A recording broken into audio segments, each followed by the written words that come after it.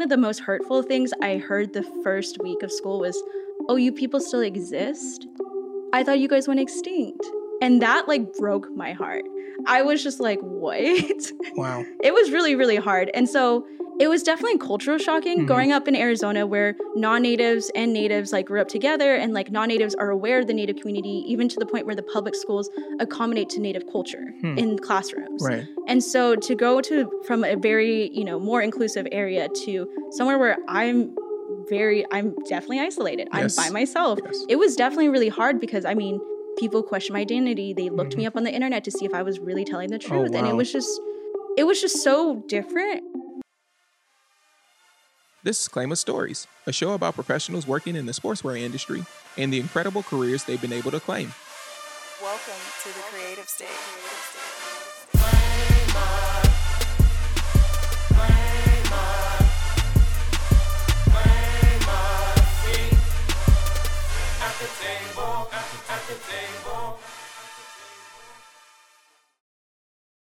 I'm Bima, and on today's show, I was able to sit down with Tracy Jackson. She grew up on the Navajo Reservation in Arizona, where her family would travel around the Southwest to Native American art shows.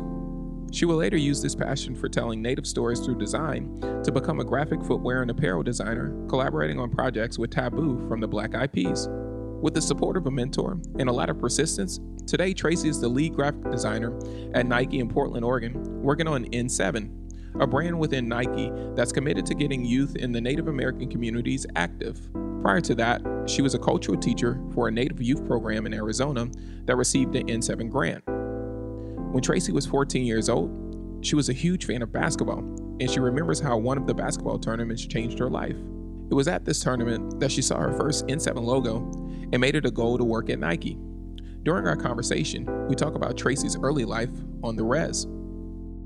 Well, growing up Native, especially like living on and off the reservation, it's very different. A lot of us have the same upbringing in the neighborhood, like the neighborhood and city that I grew up in. But for me personally, my family was actually relocated off the reservation because of land disputes between another tribe and the U.S. government. Yeah. So our sacred lands that my family had for centuries was taken from us forever. So we actually can't go back to that land anymore because it's not ours anymore. Oh, wow. So that's how we ended up in Flagstaff. Okay. And so my mom and my aunts grew up in Flagstaff too and had the same type of upbringing going back and forth between the two. It's just because there's so much of our relatives on the res. So on the weekends and summers, I spent my time out home on the res, but in school, I went to school during the week. And so with that, it was definitely living in two different worlds because it was like living in the city of Flagstaff was first world problems. We had running water, normal house. And then you go out home to the res and we're literally living without running water, electricity. I'm hauling water for my grandparents out there. I learned how to butcher when I was a kid so we could eat, farming, things like that. I mean, it was just completely different because the problems out there were real problems, like humanitarian problems, versus in the city where it was like, oh, like I want to hang out with my friends, or it was very like almost a superficial type of way. Those are two very different ways of living. So as a kid growing up with those two perspectives, it was kind of like grounding in a sense because like when I lived in the city, my family would be like, "Why are you turning on the lights? You know that costs money." And I would be like, "That's true. Back home we have to use a kerosene lamp." So and then. Like even turning on the water, my family would keep us in mind saying like, don't waste anything because it costs money for that too.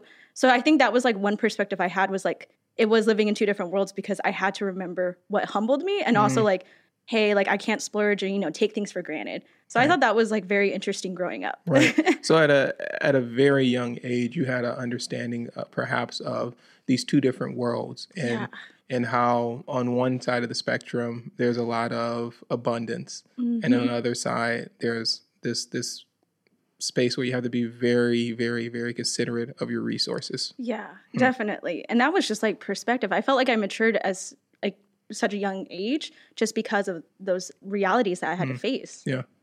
Wow. And so you're going back and forth. How was this time, I guess, when you were going from Flagstaff to the res and you're spending time with your family? What was that like? What are you doing?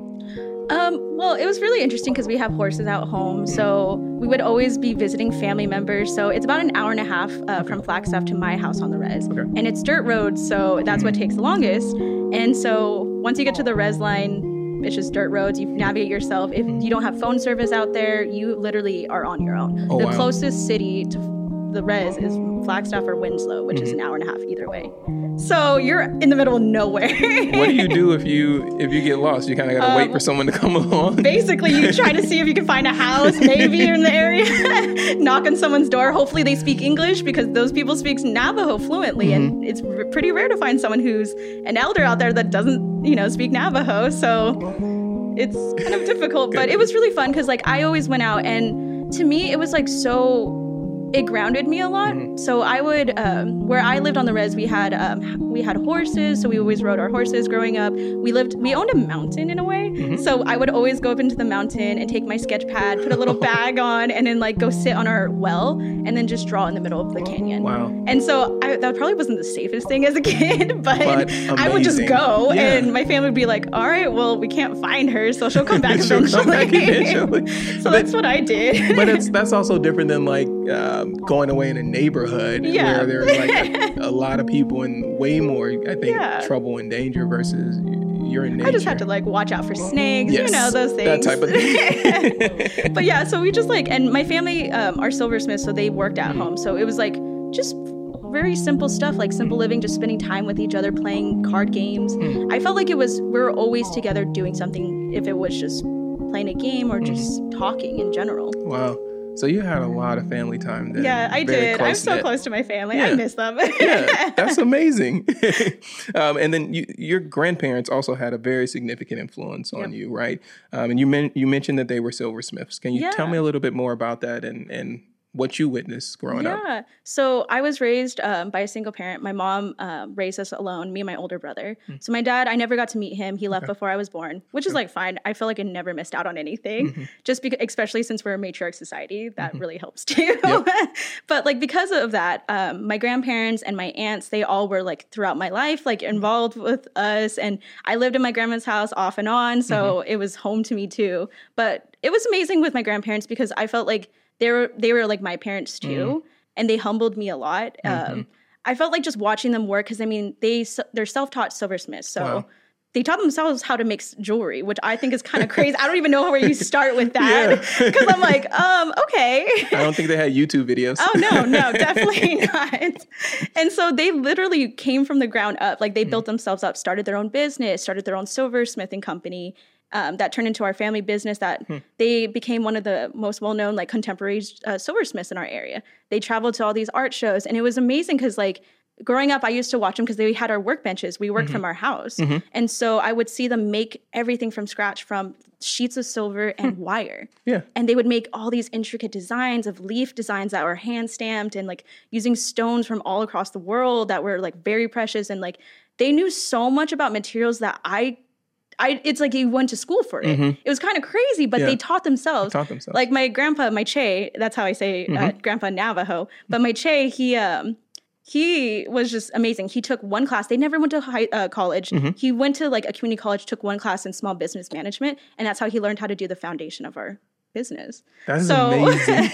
I don't know. To me, it was just they were so persistent and ambitious that, to me, that's what made me very ambitious. It's just because seeing how well they did on their own without any help, they just did it. So that's what I always did, was okay, I'm just going to do it. Yeah. You grew up around just a culture of makers and doers that were really about making things happen. Yep.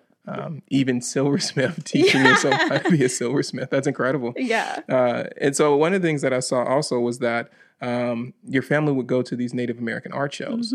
How old were you? Do you remember when you went to your first one? I was going since I was a baby, but my first memory of going to one of the art shows was at most of the Native American art shows, because they were juror art shows, so you had to have certification, your CIB, which is your certification of Indian blood, and then you would have jurors there that would judge your work. So they got the best of the best in these shows, and so it was really cool because they taught people too, so they educated people. So they would have these little booths, and my first memory was me as a little kid sitting in one of the kid booths learning how to do one of the weaving projects, and I'm just sitting there by myself, just doing my own weave, and it's nobody else. But that was one of my first memories of being at the show. And I just loved watching. I just loved walking around and watching everyone, just because you meet so many people from different tribes across the nations, different types of artwork. And it was so incredible. It was it opened my mind to the diversity among our own community. Wow. And so going back to that, you were saying there were natives coming from all over the country? Yeah. Wow. Yeah. So that's what brought a lot of these people together was these art shows. So there's like a couple big ones. The Heard Museum is one. Santa Fe Indian Market, Idol George in the Midwest. So those are like the big three. Okay. And so we would always go to the Heard because it was in Phoenix and it was like so close. How many people? It depends every year. Like I think now they have 400 that get into the show, but they've increased it at times. So they've gone up and down. It depends on the year. Yeah. And so do you remember maybe like what were some of your creative interests growing up? Were you were also making jewelry? Yep. Yes. Were you also drawing and sketching too? Oh yeah. My family really pushed us to be very creative. So one of the things my family had us do with all of my siblings was they always told us to pick one type of handcrafted technique and learn that. And at least learn one type of thing so that if we go anywhere in the world or do whatever we want, we can always fall back on that. Yes. But also like it helps teach you more about your culture. And so for me, I was like always wanting to learn. So I started off drawing and then I went into beading. So beading like little things my family would sell. And I was like, okay, this is fun. Yeah. So I just kept like learning more and more. And then eventually I learned how to weave from my great grandmother, which was like super amazing, especially now that she's passed. And then silversmith and copper came later when I got older, just because you have to use acetylene torch and, it's kind of more dangerous. So kind of built my way up. So painting was like the one thing I took on my own, which I was a self-taught painter as a kid. So I was like, you know what, I'm just going to do this and see how it goes. Wow. And then from there, that's how I got into the Heard was like with my paintings because they were so bold and different. They were like, I grew up really looking into like Andy Warhol and Shepard Fairey as like influences. So I did that type of style with like traditional native people from like the 1900s. That's such an interesting crossover. That's amazing.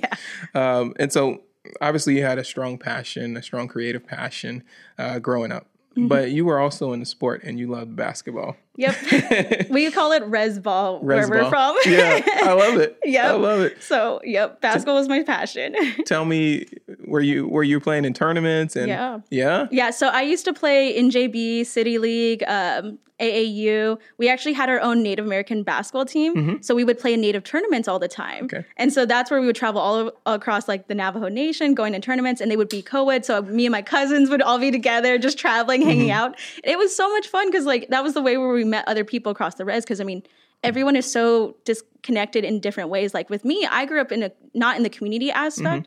I grew up in the rural area where my closest neighbor is like 10 miles away. Wow. So I never interacted with a lot of kids or anything. I was by myself. So like when we would go to these tournaments on the res in the bigger like res cities, it was more like we finally got to mingle and like get to know other kids. So it was super fun. But basketball I played since I was a kid. And I mean, played traveling, which was really fun. Played in high school. And then, it's always been something that's been a part of my life. Yeah. So would you say you got a nice jump shot or you pretty good at dribbling? I'm more of a ball handler. Okay. I was always point guard. It's kind of funny because like as a kid, I grew up playing post. It's hard to believe now that I'm 5 feet. But like as a kid, I would play post just because I was very strong. And there was one tournament we played in Phoenix and there was this girl who was like so much taller than me and she was like, throw me the ball. I jumped up, grabbed it, and then I flipped her over my back. Oh, wow. Because I was just like so strong. And so I was like, wow, this is great. But then eventually, I just got too short compared to people. so you I had weren't to playing post anymore. Go play point guard now. I'm like, it's fine. I can dribble. Yeah. So I read it was maybe 2008, 2009. You were 14 playing in the Native American basketball tournament in Phoenix. And this is the first time you saw an N7 logo. Yep. What's the N7 logo and what did that mean to you? So the N7 logo, at the time as a kid, I had no idea what it was. And so all I recognized was the medicine wheel. So most Native tribes have a medicine wheel. My tribe doesn't, but I still recognize it because it's the same values. So the medicine wheel is a sacred symbol that represents all the 4 worlds, just like our philosophy of life. And so I saw this in the medicine wheel with an N7 and a swoosh. So I was like, wait, what is this? And I was like, this is natives, but like, why is Nike and natives together? So we asked the person who had the bag, we're like, oh, what is this? What is this symbol that you have? And then they started telling us more about N7 and how it was basically the Native American branch of Nike. The collection helps Native kids and like they're doing so much resources into the community. And she was like, oh yeah, you should look more into it. So I did. And then I was like, oh, I'm going to work there one day. I'm like, so since then I made it my goal to work for N7 since that tournament. That tournament. Yep. Jeez. And so continuing on that path, though, as you're working towards this goal, you got this goal in the back of your mind, right? And so it's 2013. and you're 18. And at this point, you're actually accepted into the Hurd Museum, right? Which is a prestigious Native American art show. Yep. You got in through your painting, you were saying. Yeah. Yeah. What did that mean to you and your family? That meant a lot just because my family always, they got in the previous year, so they always did it, and like they would always show my stuff. So for this time, you know, me applying on my own as an independent artist, you know, doing my whole booth fee and everything, it was so much more, like I felt like I accomplished so much and my family was so proud of me too, because they're like, you did it on your own and like you didn't need anyone's help. And then I'm like, I just need help paying for the booth fee. It's like, this is expensive. But they were so happy, and I was just like, wow, this is something I could definitely do. Like people want to support me. I'm doing something different. Wow. So coming off of that, did you think you wanted to, I know you had mentioned the Nike thing, but were you also thinking maybe art? I thought art, yeah. I was the type of person that grew up doing a lot of multiple things at the same time. Like I was always juggling stuff like basketball, art, whatever, business. And so for me, I was like, yeah, I love art. My family was like, they said you can always get a career in it, which is always not the typical answer that you hear from parents. But with a family that grew up in design, they're like, of course, you can totally make this a thing. Yeah. So they told me, they're like, go to school, do your thing, and then you can always fall back on this. Like they told us as kids. Okay. So that was kind of the it was an option. Yeah. It was out there, right? And so you ended up going to University of Oregon, right? Yep. I believe that was 2013 to 2017. And you decided to major in industrial and product design. Yes. Why that major? So when I first got in, so I only applied to one college, which was U of O. And it was because my older brother went. And then when I toured it, I was like, this is great. Love it. This is where I'm going. Nike was created here. Okay, I'm going. So like from freshman year of high school, I was like, I already know what school I'm going to. Did early admission, got in like my senior year really fast. So I was like, I'm good. And then literally the day of orientation, I didn't have a major declared or anything. I was thinking about architecture at first, but walked into the advisor studio or area, and then I asked him, I was like, what major do I have to choose to design for Nike? Wow. And then he was like, oh, you should do product design. I was like, okay, I'm going to apply to that next year. So I applied and then ended up being one of the people who got in that year, and then ended up being one of the first Native people to go through the program. Wow. And so at this point, you had moved from Flagstaff, from the res, and then you had moved into Oregon. Yeah, right? into Eugene, which was definitely different. Definitely different. How was your adjustment, right? Was your brother still in school? Yeah, he was still in school, but we definitely had our own different lives. Okay. Yeah. We lived our own different lives. But it was definitely hard at first just because a lot of people made comments because they didn't actually believe I was Native. They couldn't believe that they met a real Native person. Yep. And then, they had like stereotypes. I think one of the most hurtful things I heard the first week of school was, oh, you people still exist? I thought you guys went extinct. And that like broke my heart. I was just like, what? Wow. It was really, really hard. And so it was definitely cultural shocking growing up in Arizona, where non-natives and natives like grew up together, and like non-natives are aware of the Native community, even to the point where the public schools accommodate to Native culture in classrooms. Right. And so to go from a very, more inclusive area to somewhere where I'm definitely isolated. Yes. I'm by myself. Yes. It was definitely really hard because people questioned my identity. They looked me up on the internet to see if I was really telling the truth. Oh, wow. And it was just so different. It's a lot to go through. Yeah, it was definitely hard at first, but my family always said, because I started crying at times and I was like, I want to go home. And they're like, no, you're not coming home, because you need to face this to get stronger, and then you'll be better and you'll be fine. You can get through this. Right, because that is the real world. Unfortunately, we do have some of those things that we do encounter. How did you navigate that? Were you able to find some friends that you were able to get close with? And so I actually So I went to the NASU, which is the Native American Student Union. Okay. And so I started getting involved with the Longhouse. And so for the first 2 years of college, I was kind of just trying to figure out my way. I was exploring. I joined a sorority. I was trying to get the experience of college because I was the first gen. I was like, all right, I'm going to see what happens. And so I think NASU was like the biggest thing, was like getting involved with my Native American advisor and meeting more natives because I wasn't a Native American studies major, just because none of the classes fit in my schedules for my major. So it was kind of difficult to even meet more natives. Wow. But I think from there, started getting involved with Youth Movement, which is a nonprofit that gets Native kids out and play. And so all of us college students come out and just like basically mentor these kids for a field day. And so that helped me reach out to more people.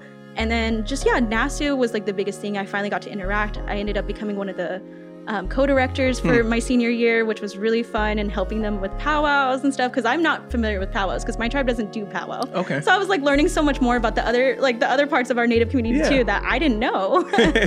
That's cool. Just learned a lot. Yeah. When we come back in just a moment, Tracy recalls how being involved in the Native American Student Union at the University of Oregon led to her meeting Sam McCracken, founder of the N7 brand at Nike. Stay with us. I'm Bima, and you're listening to Claim of Stories. Hey everyone. Support for Claim of Stories comes from Portland State University's Athletic and Outdoor Industry Certificate. Interested in claiming a career at companies like Nike, Adidas, Under Armour, or Keen? They can help by providing you with hands-on experience and connections to industry insiders. Visit pdx.edu and search Athletic and Outdoor Industry Certificate. Welcome back to Claim of Stories. At this point in the story, Tracy is starting to find her place as a student at the University of Oregon, and she had a chance to meet Sam McCracken, founder of the N7 brand at Nike, but she was super nervous about approaching him. With NASU, with youth movement, Jesse Schwartz was one of the big people who put it on. He created it. And every year they put it on. So I was there every year helping out since I got to U of O. Okay. And I ended up meeting Sam McCracken there, which was amazing because as a kid, I was like, oh my gosh, how coincidental is this that like I've been wanting to work for N7 my whole life, and the general manager of N7 speaks at the community service thing that I work at. So I was like, okay, I have to talk to him. So I remember that was the year I hurt my knee. And so I had a knee injury, so I couldn't participate and play. And so I was sitting on the side and I was talking to this elder from one of the Warm Springs communities, and I was just telling him basically my dream and what I wanted to do in life and like what my goal was. And then he knew Sam too, so he was like, oh, you should talk to Sam and tell him your dreams. So I was like so scared and nervous as a little kid, like, are you sure I should? And he was like, yeah, no, just go over there. I'll help you. So he like helped me and like got me connected with like the people who were representing Sam, you know, all the comms people. And then I ended up getting to be able to talk to him. And I was like, hey, nice to meet you. I want to design for N7. What do I have to do? And he's like, how old are you? What year are you? And I'm like, freshman, sophomore, you know, all those juniors. Yeah. He's like, come back when you're older so you can do the internship. And I'll talk to you about the internship. So how long between then and every year I saw him, I always made sure I said hi. Yes. Yeah, I was like, every year I'm going to make sure you know me. I'm like, you remember me, right? See, that's a gem right there. You were like, every time I see you, I'm going to make sure you remember who I am and what I'm trying to accomplish. Yeah, because I was like, I want this so badly. And my family growing up, they always said, you have to speak on your own. You have to talk for yourself. No one's going to talk for you. You're going to miss out on things if you don't talk for yourself. So I was always like, okay, I have to talk for myself at this point. I just have to suck it up. Yep. Get over my nerves. Right. And so you did end up landing a internship at Nike. I did. And it was in N7. Yep. Wow. Yeah, it was pretty incredible. When I got the call from Sam that I got it, I was like crying, and then I went to class and I cried some more. But it was incredible. Yes. Did you call your parents? Oh yeah, I was just like, I'm like, what do I do first? Do I go to class because I'm late, or do I call my family? I'm like, both on the way. Yeah. And so, what was the day-to-day like in that internship? Oh, it was so incredible. I mean, Sam is he's so incredible. Like his internship is so, I think, meaningful, and he helps you prepare for like roles. So Sam had mentors for me in design because Sam's not familiar with design. Okay. So he gave me designers that have worked on N7 product in the past, as like one from Jordan, one from sportswear, and another who was like from my own community. Yeah. And so Carson Brown was one of my mentors, which was amazing because he's like Navajo too. So I was like, what?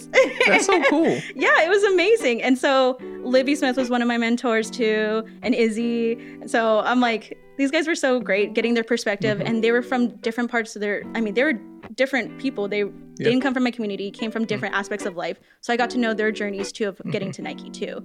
And so one thing Sam always had me do was like, was network. He was like, I want you to meet with so-and-so, this person, this person, this person. I'm like, okay, all right. He was like, you're going to have to do this and that. You got to do it. And I followed him everywhere. He took me to all his meetings. So I got to meet people. So he really looked out for me. Wow. And so from a design side, what were some of the things that you learned in the internship that you hadn't quite received exposure to just yet? that? Well, I learned how to do schematics from the start, so that was interesting. But yeah, no, it was incredible because I got to work with Taboo from Black Eyed Peas. Yes. He's the homie. He's my big bro. Yeah. But Taboo was great because he called me almost every day when we met to work on the collection. Wow. And I loved it because, like, I love when people are more involved because they're involved, committed, and he convicted. was passionate about it. And so we talked on the phone. I would send him like designs and be like, hey, what do you think of this? He would let me know like, hey, I like this. I like that. I don't like this. Maybe change this. And I'd be like, okay, sounds good. Yeah. And it was constantly like, you know, trial and error, like getting familiar with it. And it was really nice because Taboo was so patient with me, especially because I was so nervous to meet him. It was the first time I ever met like a celebrity like that. And I mean, it was incredible because I looked up to him growing up. I mean, ever since I saw him wear his squash blossom in his music video, I was like, he's native. And then looked him up and I was like, oh my gosh, he's native. And me and my aunt were so obsessed with it because we're like, someone on the native community is literally on the world stage tour. Like, I mean, he just is doing incredible things. Wow. That's so incredible to have kind of like an icon like that you can resonate with. Yeah. And so with that, I mean, he's very passionate about N7 too. And his perspective was so great. I mean, I'm very thankful that I got to work with him as like my first project. Yes. So what was one of the pieces in that collection that you were really proud of? I would say our footwear pieces, just because we wanted to represent beadwork, but obviously we can't use actual beads just because of laws that protect Native people. And of course we want to look out for our own community. So we created these, we did 3 different techniques to try to represent beadwork. So we did like embroidery work and we did wovens, and then we did 3D printing that made this like little, they're almost like little pieces that come out that feel like beads. And so in bead shapes. And so it was like giving it a texture, one that looks like it, and then one that is just like more color based. So we were exploring like how to, represent beads in a different way than actually using beads. Wow. So it was pretty cool to like learn that process. What model was that? Oh, there's so many. So there was an AJ1. Okay. There was a Why Not? I can't remember what it's called. Oh, I'm going to be in so much trouble. I'm the worst at remembering names. I'm like, I look at it and be like, yep, I remember. And then what was the last one? I can't remember the last one. No worries. So long ago. It's 2 years ago. Yeah, but but there was a Jordan 1 in there. Oh yeah. Okay. That one was like one of my favorites. Yeah. And what year is it? This was 2018. Okay. Yes, holiday 2018. Wow. So you come off of this. You had worked on that in 2017. It came out later. Now, at the end of this internship, did you just go straight into Nike? Was there an opportunity to have a full-time job? Didn't. No. No, I didn't get a job offer afterwards, which it broke my heart because I was like, I was this close from getting my dream. Yeah. But I ended up having to move back home for 6 months, which is like fine. Yeah. I definitely was very heartbroken and like sad just because I was so close. I did so much. I mean, I even released, made a collection that's going to be released. But I went back home. Actually got a job on the other side of N7. And so I worked for the Pathways program through our NACO association in Flagstaff. Okay. And basically Pathways is a program that, an after-school program for Native kids in the Flagstaff area. And so basically I became a cultural teacher for them. Okay. And so I was teaching them more about their culture, their language, helping them with their homework because we have an immersion school that teaches Navajo and Hopi in our community. Yeah. So I would help them with their homework. And so I was just kind of like one of their mentors, but also their teachers. So I would just hang out with them, storytell, do activities. I brought in more like arts and crafts stuff. Yes. And so it was really cool to see on the other side of N7 a program that uses the money from N7 to help the kids. Right. So now you got experience on both sides. Yeah. So seeing the both sides of like how the grant actually helps our community and seeing where, where the products and the base of it too. Yeah. So it was incredible. So you're in this new role. And what are you thinking about from the Nike side of things? Are you still thinking, hey, I want to pursue this thing, or I'm just going to be a cultural leader? Well, I kept in contact with my mentors and Sam the whole time after my internship. And so they were checking on me and seeing, and they were looking out for me too, trying to find like jobs. They were like, my mentor, Livy, literally looked out for me so much. She was like sending me like job offerings and she's like, try to apply to this one, apply to that one. And she was so sweet. I was like, oh my gosh, thank you for helping me. It's good to have people looking out. Yeah. And so Sam and I would talk off and on too, because I told him what I was doing and he was, he was one of my references for my job. So he got the call. Yep. But it was great. But like Sam came through eventually with a contracted job. So I got offered a contracted job for a month to do work on a collection. Yeah. And what were you doing? Graphics or? Graphics, yes. Okay. Yeah. Right. And so you're doing this off and on. And then between then and find an opportunity, how long was that period? Oh, it was definitely like months. It was definitely like the next year after my internship was. Yeah. So about like January or February. So it was about like 5 months. And then when I got the contracted job, that was pretty much like what paved the way for me to get my full-time job. So you finally get a full-time job. Mm-hmm. You come into N7 as a designer. How did that feel? It was unreal because so the transition, I actually quit my job and I was eventually just going to move up to Portland. And because you're going to make it happen. I was just like, I'll find whatever job I have. If it's a serving, whatever. I've done serving for 5 years. I can do it again. Yeah. But I was like, I'm dropping what I'm doing because there was no design jobs in Arizona. Like I could not find anything. Wow. And so I actually thought about going back to school and getting my master's at ASU because I was like, there's nothing here for me. Yeah. And so the next option was like, you know what? I'm just going to drop what I'm doing, move out to Oregon and just like, be there in case they need me. Yeah. Yeah. So I'm visually there. But like, I got the call when I was in San Diego with my friends, like hanging out with them. Mm-hmm. And I was supposed to move that following week. So I was like, I got the call and Sam was like, you got a job. And I was like, what? I was like in my car. I was like, what do you mean? And he's like, we got you a job. You're going to hear from like so-and-so soon. So just wanted to let you know and congratulate you. You just got a full-time job. And I was like crying in the car. I was like, what is happening? And I was just like thankful because I was like, I was so nervous because I don't know how I was going to pay for rent. You were like, but I was so committed. Yeah. You already committed. Yeah. I was like, I would make it happen. And so it just like fell in place. That's amazing. We don't hear stories like that often. It was crazy just even going through it. Yeah. Well, apparently it definitely worked out for you because in November 2019, N7 celebrated 10 years, right? Mm-hmm. And you were part of creating this really amazing collection. Can you share a little bit about what was so special about this project? So this November, we released the N7 collection with Pendleton. So we collaborated with Pendleton. And so the whole story along this collection, I wanted to pay tribute to the matriarch part of our community, which is like our Navajo rug weavers. Mm-hmm. And just since I researched the history of Pendleton, learned their back history about how they learned a lot of their weaving techniques from tribes. From like, they spent 6 months in the Southwest with the Zuni, Navajos, and Hopis. And so being one of the tribes that they worked with, I was like, and, having a great grandmother that grew up rug weaving her whole life to support her family. She taught me how to when I was a kid. I was like, I wanted to dedicate this to her because she had such a big influence on me growing up, and she was my tie to my culture. Mm-hmm. And I mean, when you look at it too, like in the N7 mission statement, we talk about generations, 7 generations. Mm-hmm. She was the 3 generations before me. And so it just seemed like it made more sense. So I wanted to dedicate it to the matriarchs and just pay tribute to all our rug weavers who are influencing us. And they might not know that they're influencing us and, creating opportunities for us in our lives. And so I just wanted to dedicate it to them. And so it's kind of emotional talking about it right now because, I mean, I use my great-grandmother's favorite weave techniques and just like her favorite designs that she used to do in her rugs. And then I even like looked at the collection and made sure all the colors were actually represented naturally dyed wool from the local plants of our area. So I got super into detail about the collection. That's a very thoughtful collection. Yeah, because she's the one who taught me how to design too. I mean, as a kid, she always said that everything has a purpose and meaning that you're storytelling when you design. And so it doesn't matter if it's the color, shape, form, whatever it is, has a story of why it's in there. And so for me, that's what I was like, that's how I design. It's like colors have a story, the graphics have a story, the materials have a story to it. Tracy, that's fascinating. That truly is fascinating. And I'm sure that goes a long way with a lot of people in that community. Speaking of, how'd you feel, what did you feel was the impact of this collection back to the Native community?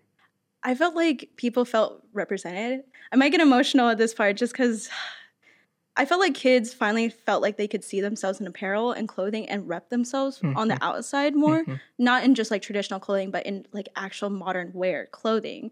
And so, I mean, it was just so incredible because, I mean, even just going back home over the holidays with my family and just going out to the res and see my family, the kids are just, I mean, my family's like, oh, we have a celebrity in our family. And I'm like, I'm not a celebrity. I'm just doing something I love. And I mean, I have kids reaching out to me, asking me how they can do the same thing. Where can they go for design? Is U of O a good school?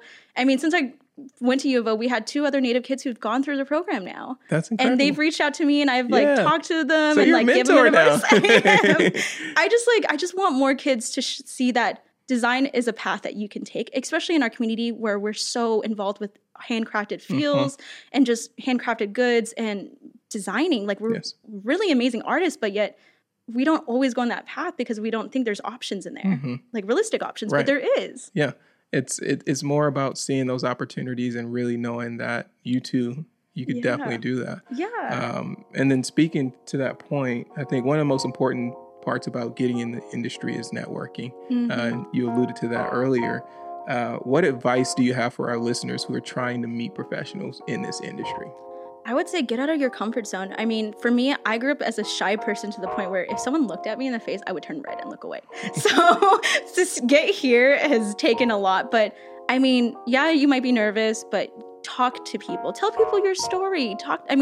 I felt like a lot of opportunities I got was because I told people who I was. I was very transparent with what I wanted to do and where I wanted to go. And I was always telling people, I'm like, yeah, I want to do this, but I don't know where to go or how to do that. And then they would give me advice. I think just being so much more open is a good way. And then also putting yourself in situations that make you feel uncomfortable, I think is the biggest thing. And there's nothing wrong with being uncomfortable. A lot of people hate it, but I mean, I've always been uncomfortable everywhere I've gone as a Native person. So it's fine, you'll be okay. But I'm just saying, in those uncomfortable parts of places that you're at, you learn so much more about yourself. You know what things that you need to work on, things that you're strong at, and that's the best part about being uncomfortable. That was Tracy Jackson. She's the N7 lead graphic designer at Nike in Portland, Oregon, and has been at the company since 2018. Thanks so much for listening to the show this week. Find out more about Tracy and get access to all of our episodes on our website at claimastories.com.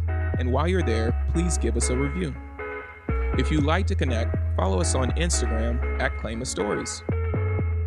Our show this week is produced by BJ Fregoso and Adrian Anaya, with music composed by VDOT of The Creative State. Thanks also to Oilang Maui and Caitlin Williams. I'm Bima, and you've been listening to Claima Stories.